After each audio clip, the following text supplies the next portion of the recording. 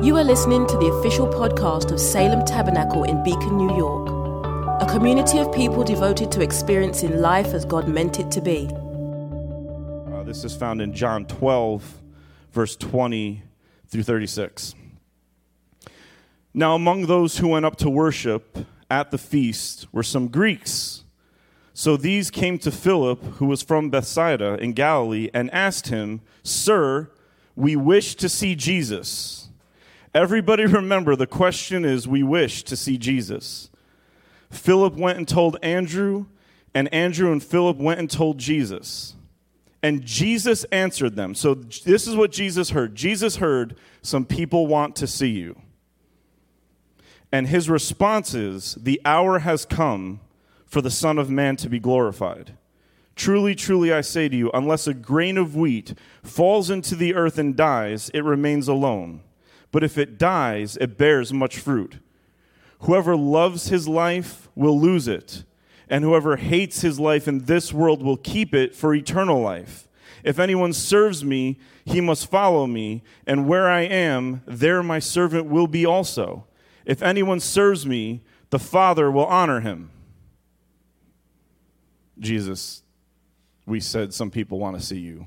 What are you talking about right now? Like, you ever have that person in your life who you say, "How are you?" and now you sit down for a 4.5-year story that you did not sign up for? Or you say something like, "Hey, I have one question for you," ask it, and they answer the 98 questions you didn't ask? Jesus is that guy. He's that guy. He's not done yet. Now is my soul troubled. And what shall I say? Father, save me from this hour? But for this purpose I have come to this hour. Father, glorify your name. Then a voice came from heaven. I have glorified it, and I will glorify it again. I love the fact that somebody wanting to see Jesus spawns a conversation between Jesus and his Father. The crowd that stood there and heard it said that it had thundered. Others said, an angel has spoken to him. Jesus answered, this voice, and again, no one asked a question. Jesus answered, this voice has come for your sake, not mine. Now is the judgment of this world. Now will the ruler of this world be cast out. And I, when I'm lifted up from the earth, will draw all people to myself. That's the verse I want you to remember this morning. And I, when I'm lifted up from the earth, will draw all people to myself. He said this to show by what kind of death he was going to die.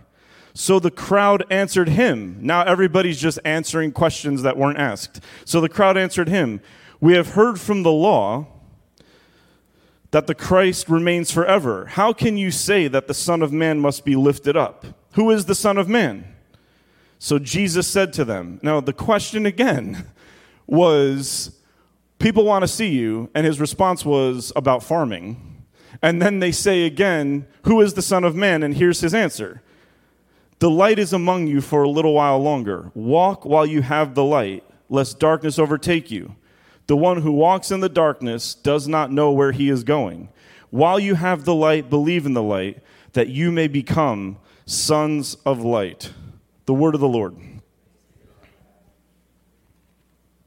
Jesus doesn't answer any questions we ever ask him, simply.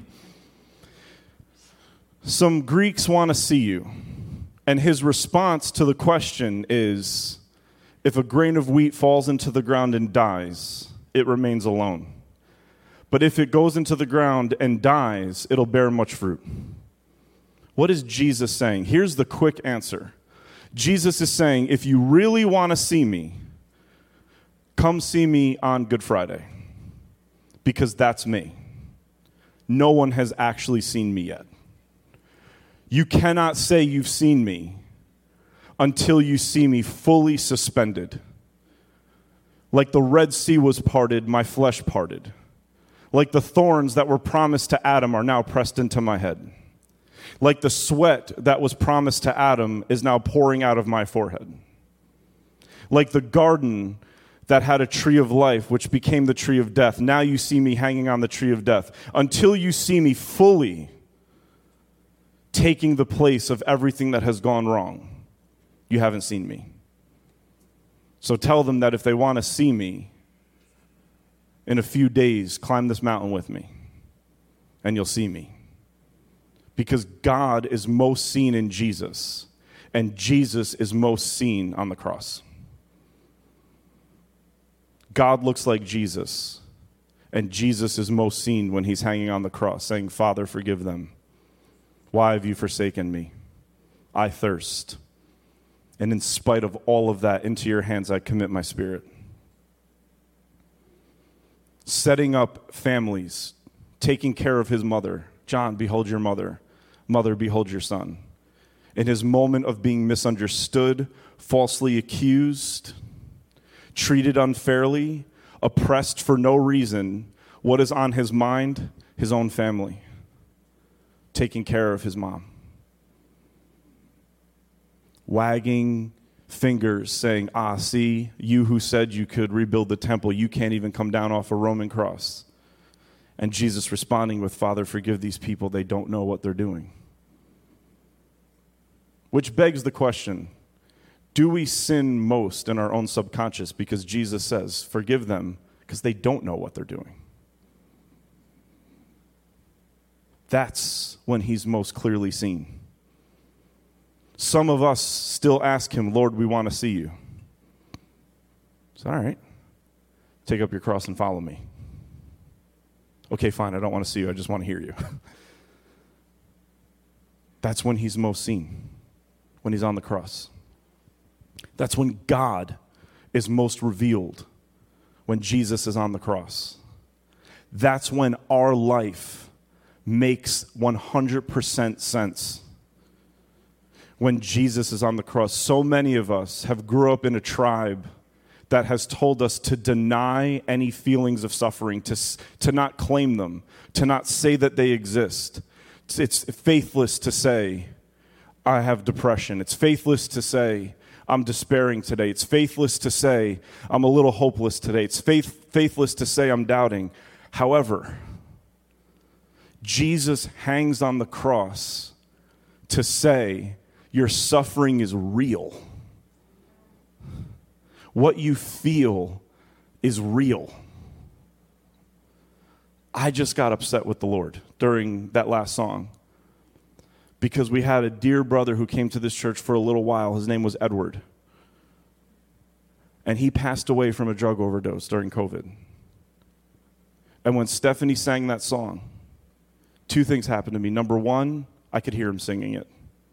My man would have sang it louder than the whole worship team. They would have got off key because he would have been singing it. But then we're singing, there's no mountain you won't climb up. And I just sat there and I'm like, Lord, why don't you fight for him? No response. But you know what the cross tells me? I'm allowed to ask that question. I'm allowed to get ticked off a little bit. If Jesus can say to the Father, why have you forsaken me? I could say, why have you done something, God? He validates it. That's why he says you can't see me until you see me on the cross, because it's only here that I make your life make sense. It's only, because here's the one thing. We hope for perfection. Can I get a witness? But we understand imperfection. We understand things most by experience. Raise your hand if you've been perfect. Raise your hand if you've been imperfect. See, we understand imperfection more because we experience it every day. So when Jesus hangs on the cross, that's the moment we can say, this I can get. I can get this. That's why Jesus never offers us a loaf of bread that's not first broken. Because we don't understand things that are whole. But we understand things that are crumbly.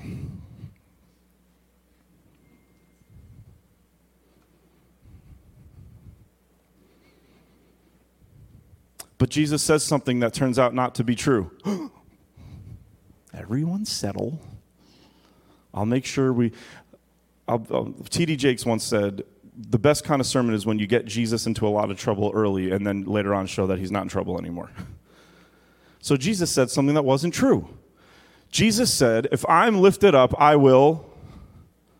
Come on, say it out loud. I know it's a whole sentence. If I'm lifted up, I will Draw all men unto myself. If I'm lifted up on the cross, and he even says, if I'm lifted up from the earth, I will draw how many men? So let's go to Good Friday when he's lifted up. Is everybody there drawn to him? Did the whole world show up to Golgotha? Did all of his disciples show up? And the only one who stayed, Jesus told to go home. He said, if I am lifted up, I will draw how many? And the only one or two that stayed, he said, go home. So what happened? You were lifted up. And all you got was mockery. You were lifted up. And all you got was abandonment. What was Peter doing? Denying. Judas losing his life under his own guilt. Most of the disciples just not even named because they're not here anymore. Where they go? Jesus even said, I will strike the shepherd and the sheep will be. But he also said, if I am lifted up, I will draw all. And again, it's like, Jesus, listen to me for a second. We ask you if we want to see you and you tell us about farming, which back then, especially, we all know how to do this. Then you say you're going to be struck and everyone's going to be scattered. And then you say when you're lifted up, which is when you were struck, you'll draw all men unto yourself. I thought Jacqueline was the most confusing person in my life. That was funny. Everyone, I'm sorry. You're the second most confusing person in my life. Jesus is now the most confusing person in my life. And maybe Sophia. Steve, I said Sophia just for you. He asked me how many Sundays in a row I'm going to say Sophia. So now every Sunday I will say it. Don't ever challenge me when I get paid to have a microphone. What is going on? Let's look for one clue, because this what I have to say right now is something that I feel like I wish I could just give birth to it and hand it to you swaddled and adorable so you would receive it. Weird. But Paul said it, so I'm in good company. I want so bad for everybody to get this. That's why I'm delaying and being extremely dramatic, because normally I'm not dramatic. Normally I don't like any theater. I just like to say things plainly and let you all just have time and space to process. That's what we call a lie from the pit of hell. I love this moment. I love this tension. Jesus, here's the clue. He says, my hour has come. That's the clue. John is writing this gospel. John is a master gospel writer. This phrase, my hour, he has weaved into the tapestry of the greatest story ever told. And this phrase, my hour, has been the foreboding, foreshadowing moment of the entire scene. If this gospel is a movie, every once in a while, just when it seems good, there's this phrase, my hour, and it makes you wonder, what is this moment going to be? And the first time Jesus says it is in his very first miracle. He's at a wedding because Jesus was the kind of person who people wanted to have at a party. We got to loosen up the hinges a little bit, church. Jesus got invited places. He was cool. You don't have to be relevant to be desired. That's a whole different sermon.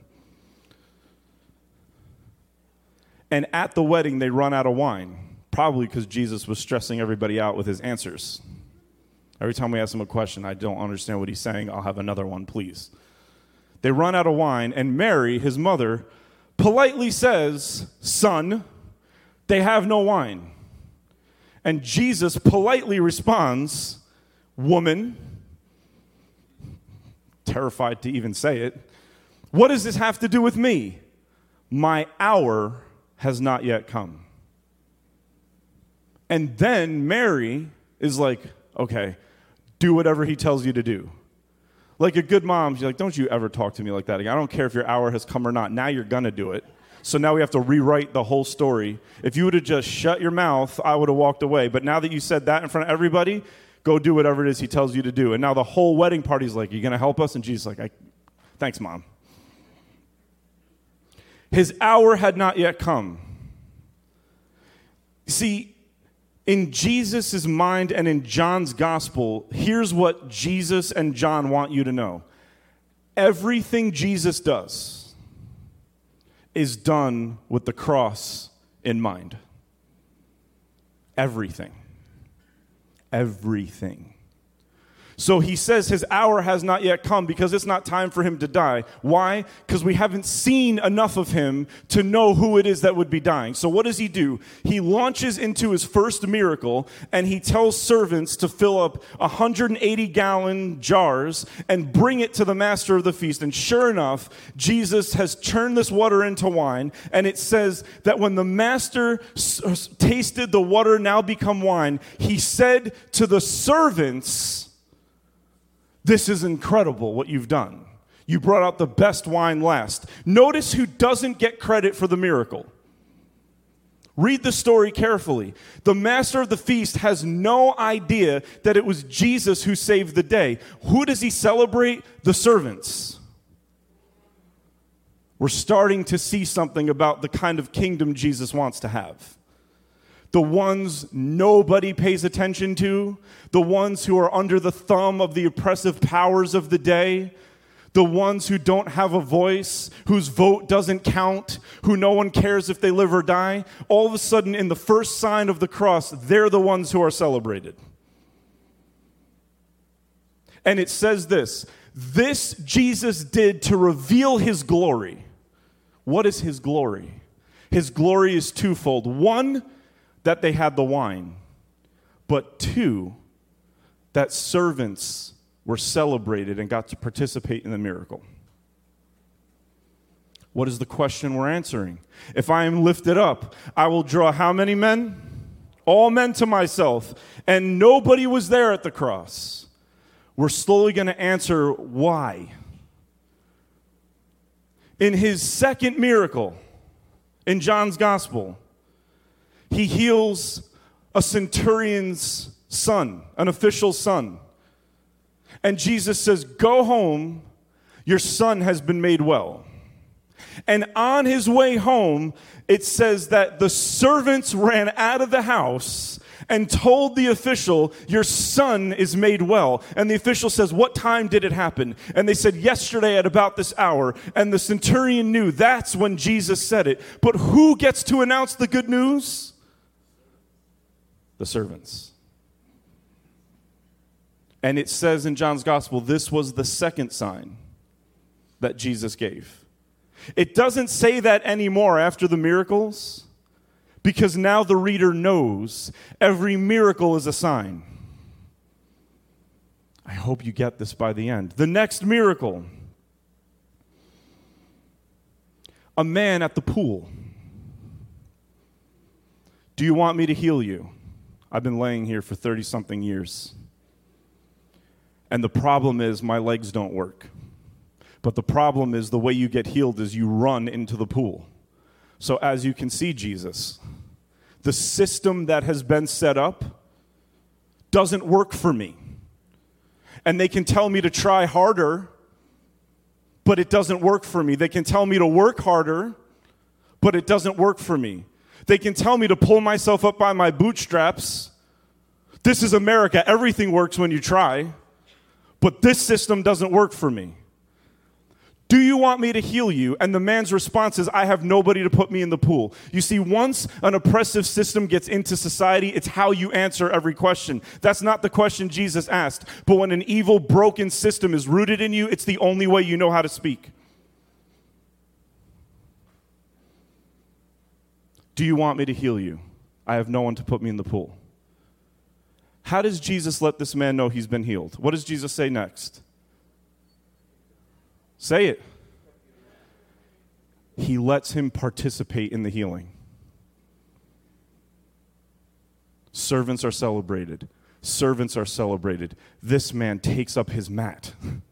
he gets to participate in it. Again, Jesus' glory is revealed because there was wine, but also because we got to participate in it with him. Jesus' glory is revealed because the centurion's son was healed, but it's also revealed because servants got to bring the good news. Jesus' glory is revealed because the man was healed, but it was also revealed because he took part in his own healing. He picked up the very thing that told him every day, you'll never get off this. Now the man is carrying it. The sign that was an indictment against him is now in his hand, and he's bringing it where he wants to bring it.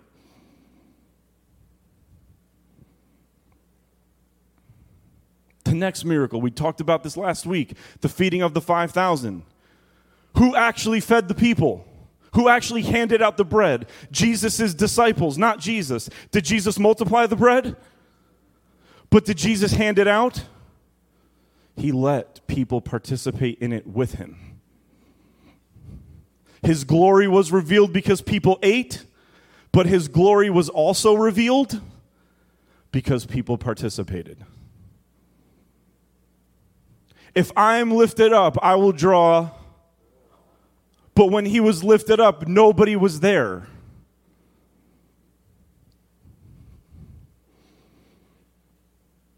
The next one, Jesus walks on water.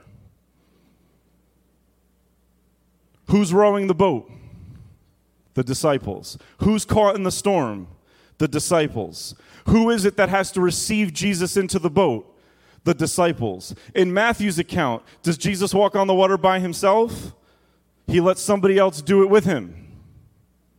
So in this next scene, his glory is revealed because he walked on the storm and he got them through the storm to the other side. But his glory is also revealed because he didn't row the boat safely ashore. He let his disciples learn this lesson, that if I'm with you, you will get to the other side. Whether it's the other side in the natural or it's the other side into eternity, this boat will get to the other side and you're going to row it because you have enough in you to be able to get to the other side. It doesn't say Jesus got into the boat and said, let me show you how to row in a storm. He cooperated. He co-operated with the disciples. It even says this, that Jesus saw that they were rowing difficult. And it says this, he went onto the water, and it says this, he intended to pass by them. Why would it say that? Can you think of a story where God says to somebody, I'm going to show you my glory, hide in the cleft of the rock, and my glory is going to... Jesus is like they're in a storm. I'm going to show them what God showed Moses.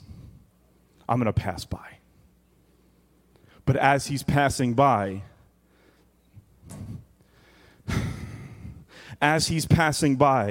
the glory of God is not a production. The glory of God is not a performer on a stage. The glory of God is a human being. And so therefore the glory of God, as much as it wants to be seen in all of its glory, it can't help but seeing people in trouble and get them. I'm going to show them my glory. Oh my gosh, they need help. I almost said, oh my God, but then he'd be talking to himself. The glory of God is this. The glory of God is not only the works of Christ, but the glory of God is also the fact that he's not so controlling that he doesn't share those works with us. If I am lifted up, I will draw. And nobody was there when he was lifted up.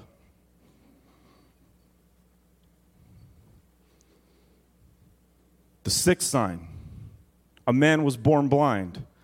Famous question from the judgmental fundamentalist disciples. Who sinned, this man or his parents, that he was born blind?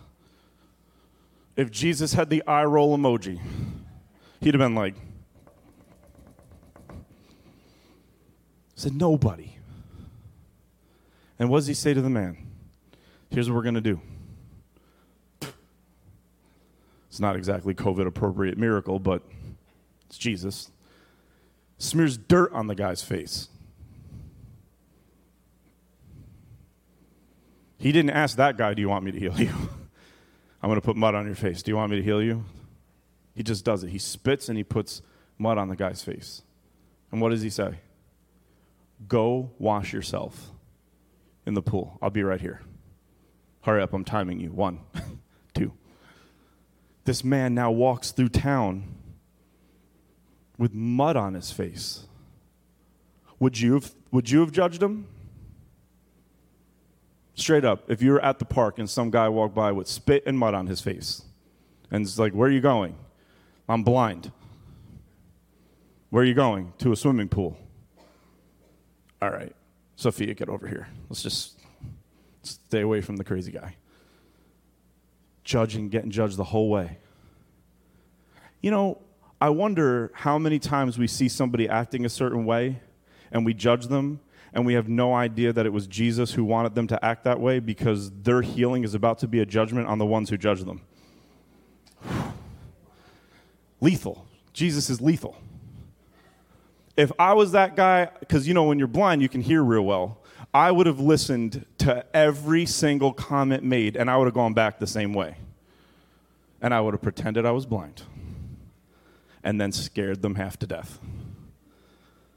I'd have just been like, oh, man, you look good in red.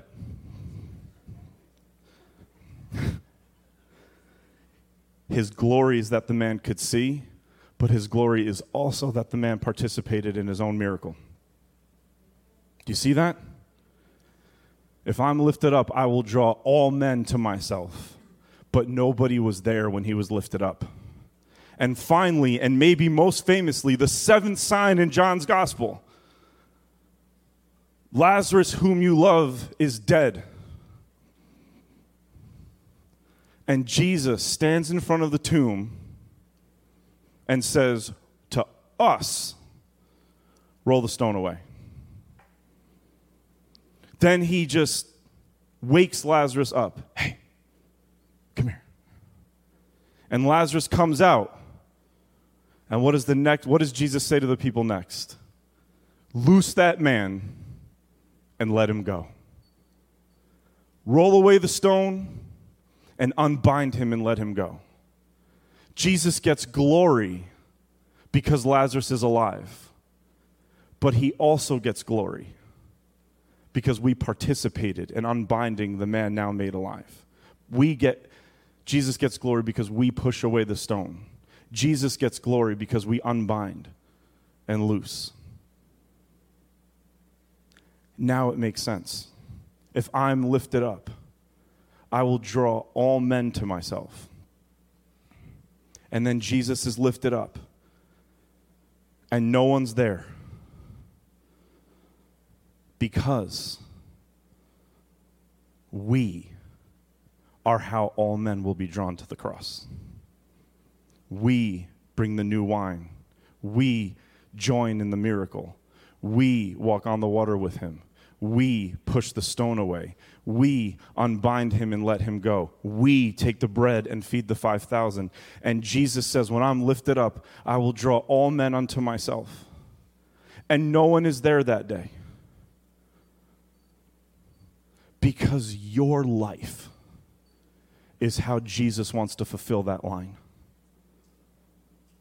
Your life is how Jesus wants to woo people to the cross. Your words, your actions, your thoughts, words, and deeds are how Jesus draws all men to himself. Because they say, how could the Messiah be lifted up? Because at that point, nobody spoke well of a cross. It wasn't like the electric chair. People make that comparison all the time. Imagine hanging there. It's your kid on there, and it takes them 7 days to die, and you got to sit there. You don't talk about this thing. That's why it says on Good Friday they were surprised that Jesus was already dead. What they didn't know is that the cross didn't kill him. He gave up his life. But that's an entirely different sermon. But there was no language to ever talk about this the way that we talk about it now until the Holy Spirit drops on the church. And then greater works will we do than Jesus did. That's what he said. And what does Jesus mean by that? He doesn't mean your works are going to be more impressive. He means when my Spirit comes upon you, everywhere the church is, I am performing the miracles I've always performed in the Gospels. We are how people are wooed to the cross. We are the way that men and women are drawn to the blessed cross. We've been given language to talk about that like it's beautiful, not like it's horrible. The Holy Spirit has performed a miracle in our hearts and minds where we talk about the cross as something that gives life, not takes it away. But it is us that now have the responsibility to bring people to the cross. That's why Jesus says, now the ruler of this world is judged. What does he mean by that? Who's the ruler of the world? Obviously, it's Satan. How do we know this? Because Satan says to Jesus, if you bow down and worship me, I'll give you the kingdoms. Why? Because I'm the ruler of the earth. But Jesus says, now the ruler of the earth is going to be judged. Now he's going to be stripped of his power. Why? Go back to Genesis 3. How does Satan woo us away from the tree of life? He points us to something and makes us think it's more beautiful. With clever speech, with subversion, not with a bullhorn, not in our face. Has God really said, look at this tree, it's beautiful for food. Isn't it the most beautiful tree in the whole garden? He woos us, the devil woos us away from life and woos us towards death and makes death seem more beautiful than life. And we end up eating the fruit of death and not knowing that we had something more beautiful because a voice was wooing us away from it. But now Jesus says to us, be wise as... Why be wise as serpents? Because you're now going to be the ones in the garden, in the wasteland that's become the earth. And your voice is the one who's going to woo people away from death and back to the tree of life. You're going to be the crafty one now. You're going to be the subtle one now. You're going to be the one that woos people and gently nudges them in a subversive, beautiful, creative way and brings them slowly over the course of time and brings them to the tree of life. This is one of the reasons why it was terrible when we're going out into all the world and just demanding that people get saved or they go to hell, because that's not wooing, that's scaring. And whenever anybody comes to Jesus because they're scared not to, it's not a loving decision, it's a selfish one. Essie, if you got hit by a truck today, you'd burn forever in hell. So do you want Jesus? Of course she's going to say yes because she's not insane. But is she really choosing Jesus, or is she choosing not burning? You don't throw it at people like that. You don't throw Jesus at people like David threw a rock at Goliath. You don't throw Jesus at people like Peter threw a sword at somebody. You woo. You work on it for a long time. You sit down with them. You pay attention to them. You learn their hurts. You empathize. And then you tell them the good news. I just said this to Pastor Mark this morning. He and I were texting, and I said, no one ever understands your best explanation of something. They understand your 19th explanation of something. I want to say that again. No one will ever understand your best explanation of something. They'll understand your 37th explanation of something. It's not when you say it best. It's when you've said it enough for them to get it. That's our role. Jesus has been lifted up. He says, I'm going to draw all men to myself. And then we look at the cross and we say, Jesus, nobody is here. And he says, wait here for a helper. And when that helper comes, then you will be my body. And together we'll be drawing people to this cross. Please realize the calling you walk around with every day.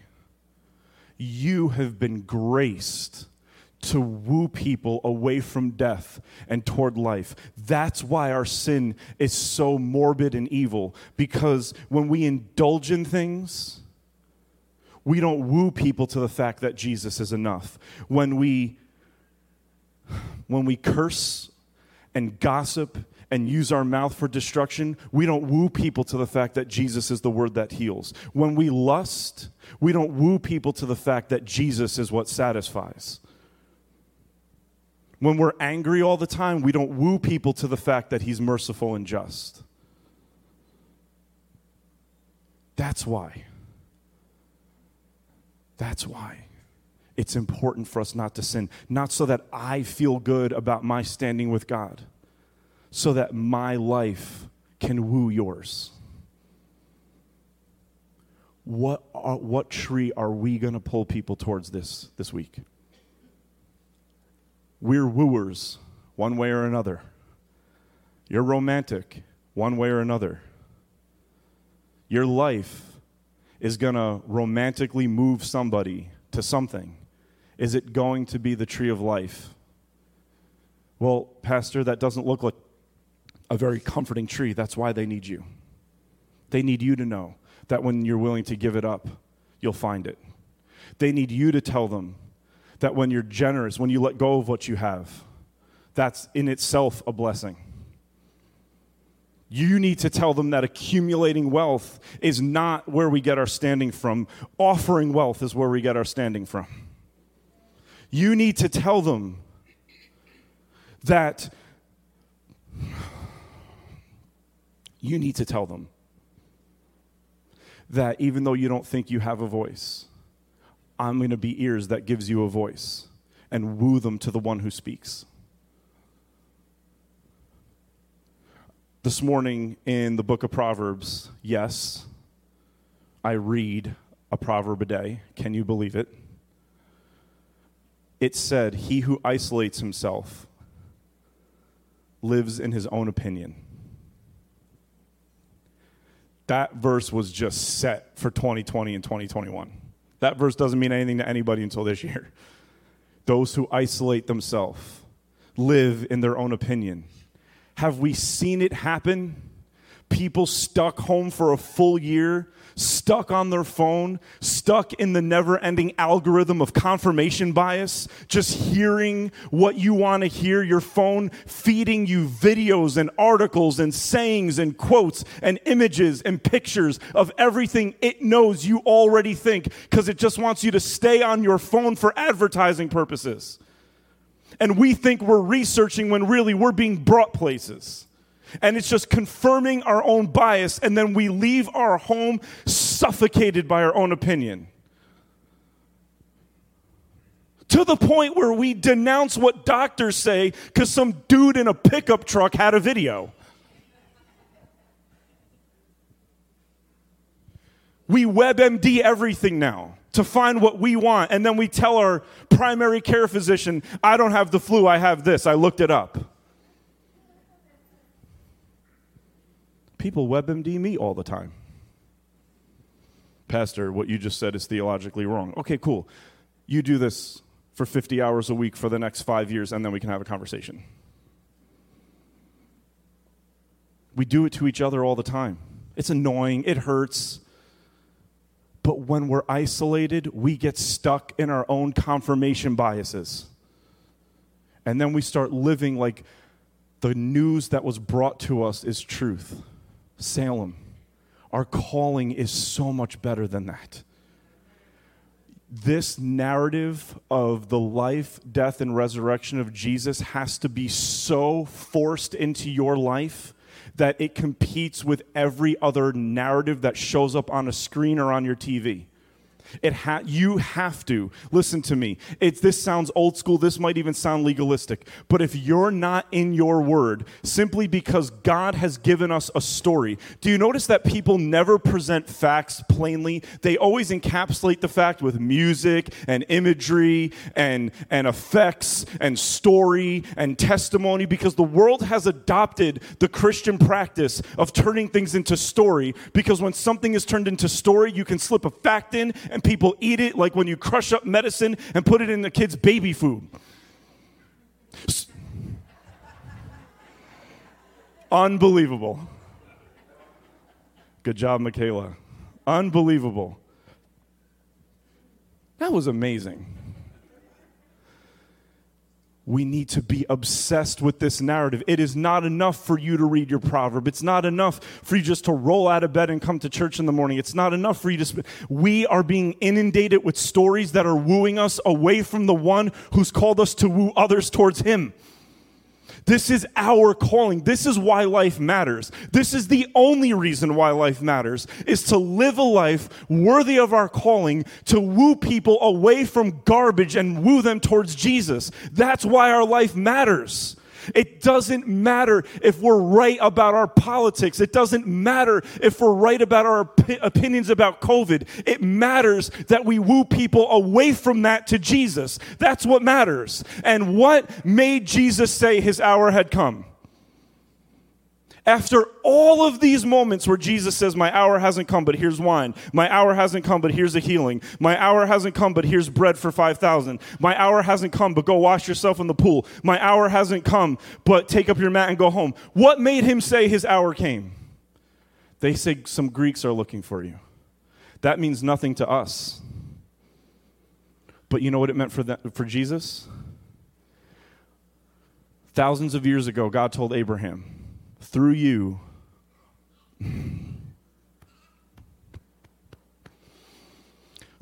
all the nations of the earth will be blessed. And Jesus heard the Jews. Some Jews finally said, we want to see you. He's like, all right, but that's not enough yet. Then some Samaritans wanted to see him, who are also Jews. Closer. But what does he say? I have sheep that are not... And then the Gentiles say, we want to see you. And Jesus says, now all the nations of the earth want to see me. What does that mean for us? It means that your moment will come when you serve somebody who is nothing like you. That's when God wants you to spring into action. It's easy for me to serve Dan Savage. It's easy for me to serve Grady. We're like-minded. We agree on most things, mostly between me and Grady. Me and Dan sometimes have a...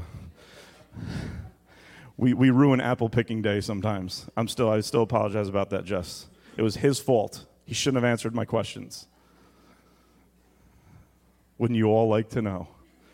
Half my neighborhood does, probably. But when somebody who's not like you rolls up into your life, and you have the opportunity to either dismiss them or serve them, that's when your hour has come. Because our job is to speak different languages. God gives us different languages in the Tower of Babel story. And then when does he unite language? Acts chapter 2. We only speak the same language in the Spirit. Why? So that difference can be celebrated and unified. This is what we lose when we go home and we turn on garbage and listen to garbage and get all hyped up on garbage. Listen to me. I've said things like this before. You're allowed to flip tables in people's lives if you want to, only if you're willing to climb a hill and die for them 3 days later. You're allowed to get hyped up on listen, if you want to be super passionate about your politics and all the stuff of the day, that's fine with me as long as you're more hyped up on this. If that gets you all wired, and so you're up at night researching, but Jesus can't get you to flip 2 pages before you go to work, I do have a problem with it as your pastor. You're not eating right. You're not eating right.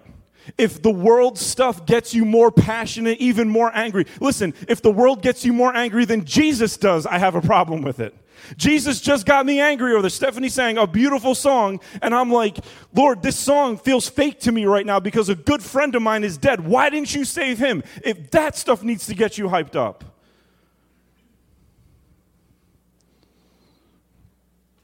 Some influencer out there gets you more hyped up and more angry or more excited about what you believe than this. There's a problem. And I can say that because you all chose to come here today. We're Christians. This is what we do. We get more hyped up on him to the point where we say, I would rather die than say no to this. Why? Because even if you killed me, you can't kill me. That was what the martyrs did. Ever hear of Alexander and Rufus, the children of one Simon of Cyrene? They were two of the first bishops in the church. In real time and space, the children of Simon of Cyrene became pastors in the church. How did they learn about Jesus? Their dad bent down and picked up a cross. And his children become some of the first leaders of the church. Because when their dad got home, a new narrative had totally infected his life. And he never shut up about it. Imagine seeing and saying, my pastor's dad is the one who actually walked Jesus there. Let it sink in. I'm going to ask John to come up and play. Is he here? Where the heck is John? Oh, thank the Lord Jesus. He appeared. Thank you, Jesus. Oh, Lord. I'm like, again? As John takes the anointed walk to the piano. Again, kindred spirits. The drama is my favorite. Oh, I love it. Take your time. I want us to think. Let this notion overcome you. That the narrative of the gospel has to be the most important narrative of your entire life. So don't open your communion cups yet. Just sit here for a moment and close your eyes. I'm going to recite some of the common phrases that we say as we get ready to come to the table. But here's what's about to happen. In these dinky little cups that we have in front of us is a meal that is the counter meal to the meal that Adam and Eve ate that ruined everything. God gives us another meal. And every Sunday, you are wooed from the wrong meal to the right meal. And that happens to you every Sunday. One person stands up in front of you every Sunday and woos you from one meal to a better meal. And you undergo that event every Sunday so that when you leave, you also are priests. And you also have the task of wooing people from one meal to another meal, from one narrative to a new narrative, from one voice in their head to a new voice in their head, from one way of life to a new way of life. So be wooed this morning. And then leave here knowing in everything that you have going on in your life, God is gracing you with the ability to just woo a little bit more this week. You are wise as serpents. You're now in creation. You're now crafty. You now move about the wilderness, no longer a garden. You move about the wilderness, bringing people to a tree that's eventually going to produce a garden again.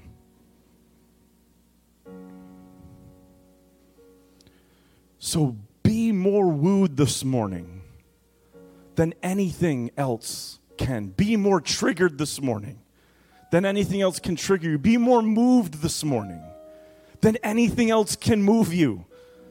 Be more passionate. And if you're realizing right now, I am not as passionate about what Pastor's saying as I am about other things in my life, then right now,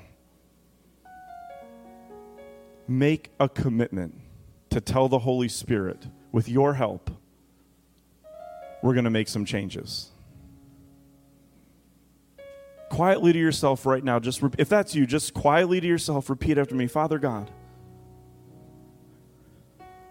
it's so easy to get caught up in the narratives all around me.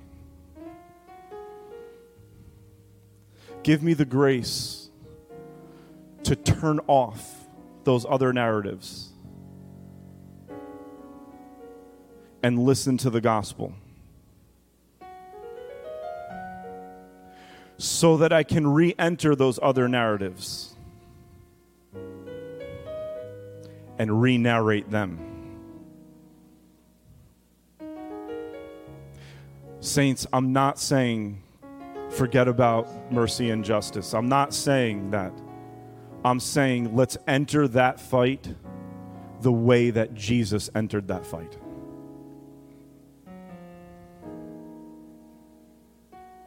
Holy Spirit, I pray an anointing on Salem Tabernacle, everyone in this room and everyone watching from home, that you would anoint us to not throw out the other narratives, but to be so obsessed with you and your story that you re-narrate our heart, and then we enter those other narratives and be able to hear the good and the lie,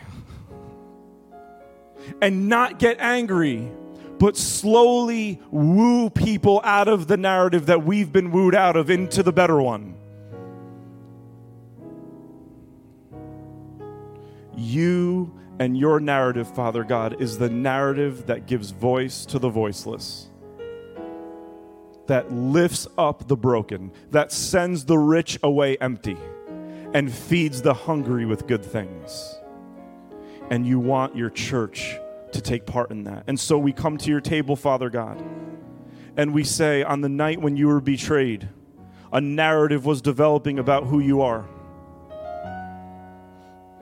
And you, in the middle of that narrative of false accusation, misunderstanding, and straight up lie, you took bread. And thanksgiving overwhelmed your heart. I pray that as we see the things that are falling apart in the world around us, somehow, some way, thanksgiving would rise up in our heart. What kind of thanksgiving? Thanksgiving that knows that, Jesus, you've been broken and you're being distributed, and you won't stop being distributed until everything is made right. You took bread and you broke it, and you gave it to the ones who were believing a false narrative. And you said, taste and see that my narrative tastes so much better than theirs. And after supper, after you sat there and listened to all the narratives, Lord Jesus, you listened to all the videos that your disciples watched that week. You listened to all the conspiracy theories.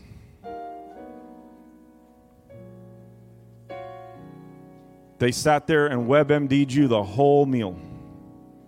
And your response? You all are going to need to drink this. This is the blood that will forgive you of these sins. Drink it. All of it. A lot. Never stop coming to this table. Saints, listen, all the narratives you're going to hear, they could go into your ear, but this one hits your taste buds. And I want you to leave with the taste of the gospel in your body. Drink this, all of you. And so, Holy Spirit, we pray that you would descend on this bread and this cup and make it for your people the body and blood of Jesus, the food and drink of new and unending life in him. And sanctify us also, that we, like the Apostle Paul said, might be living epistles, new stories when we leave here. And I pray, Father God, that this sermon would not be forgotten by 3 p.m. today, but all week long you would just redeposit this message into all of our ears, even mine. I'm the first one who can forget about this, Father God. I'm the first one who forgets about what I preach. I'm the first one who gets excited about a message and then forgets about it on Monday. So forgive me first. Forgive me first for buying into the narrative that I myself preached against. And give us all the grace to have you feed us all week on the new narrative so that we could join you in lifting you up so that all men might be drawn to you. Give us the grace to lift up the name of the one whose body was lifted up. These are the gifts of God for the people of God. Take them by faith and allow them to nourish your hearts. This is the body of Christ, the bread of heaven. This is the blood of Christ, the cup of salvation. Would you partake with me this morning?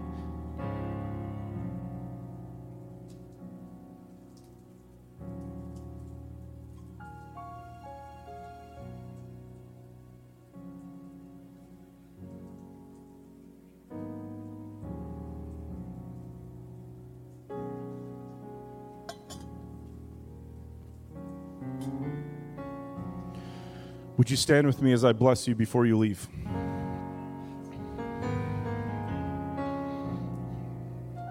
Just lift your hands with me, please.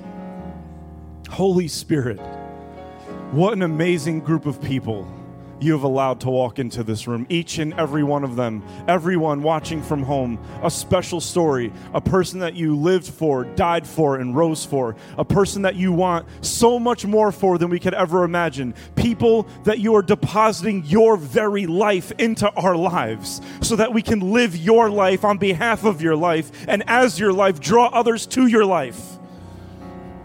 Give them the grace this week, first, to remember.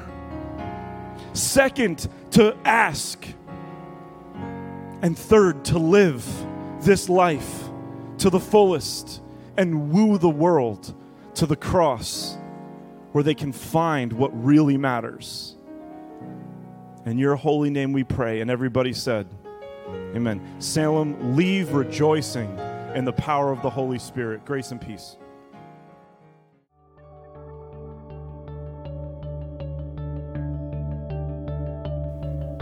Thanks for listening to the Salem Tabernacle podcast. For more information about us, including gathering times and our location, check us out online at salemtabernacle.com.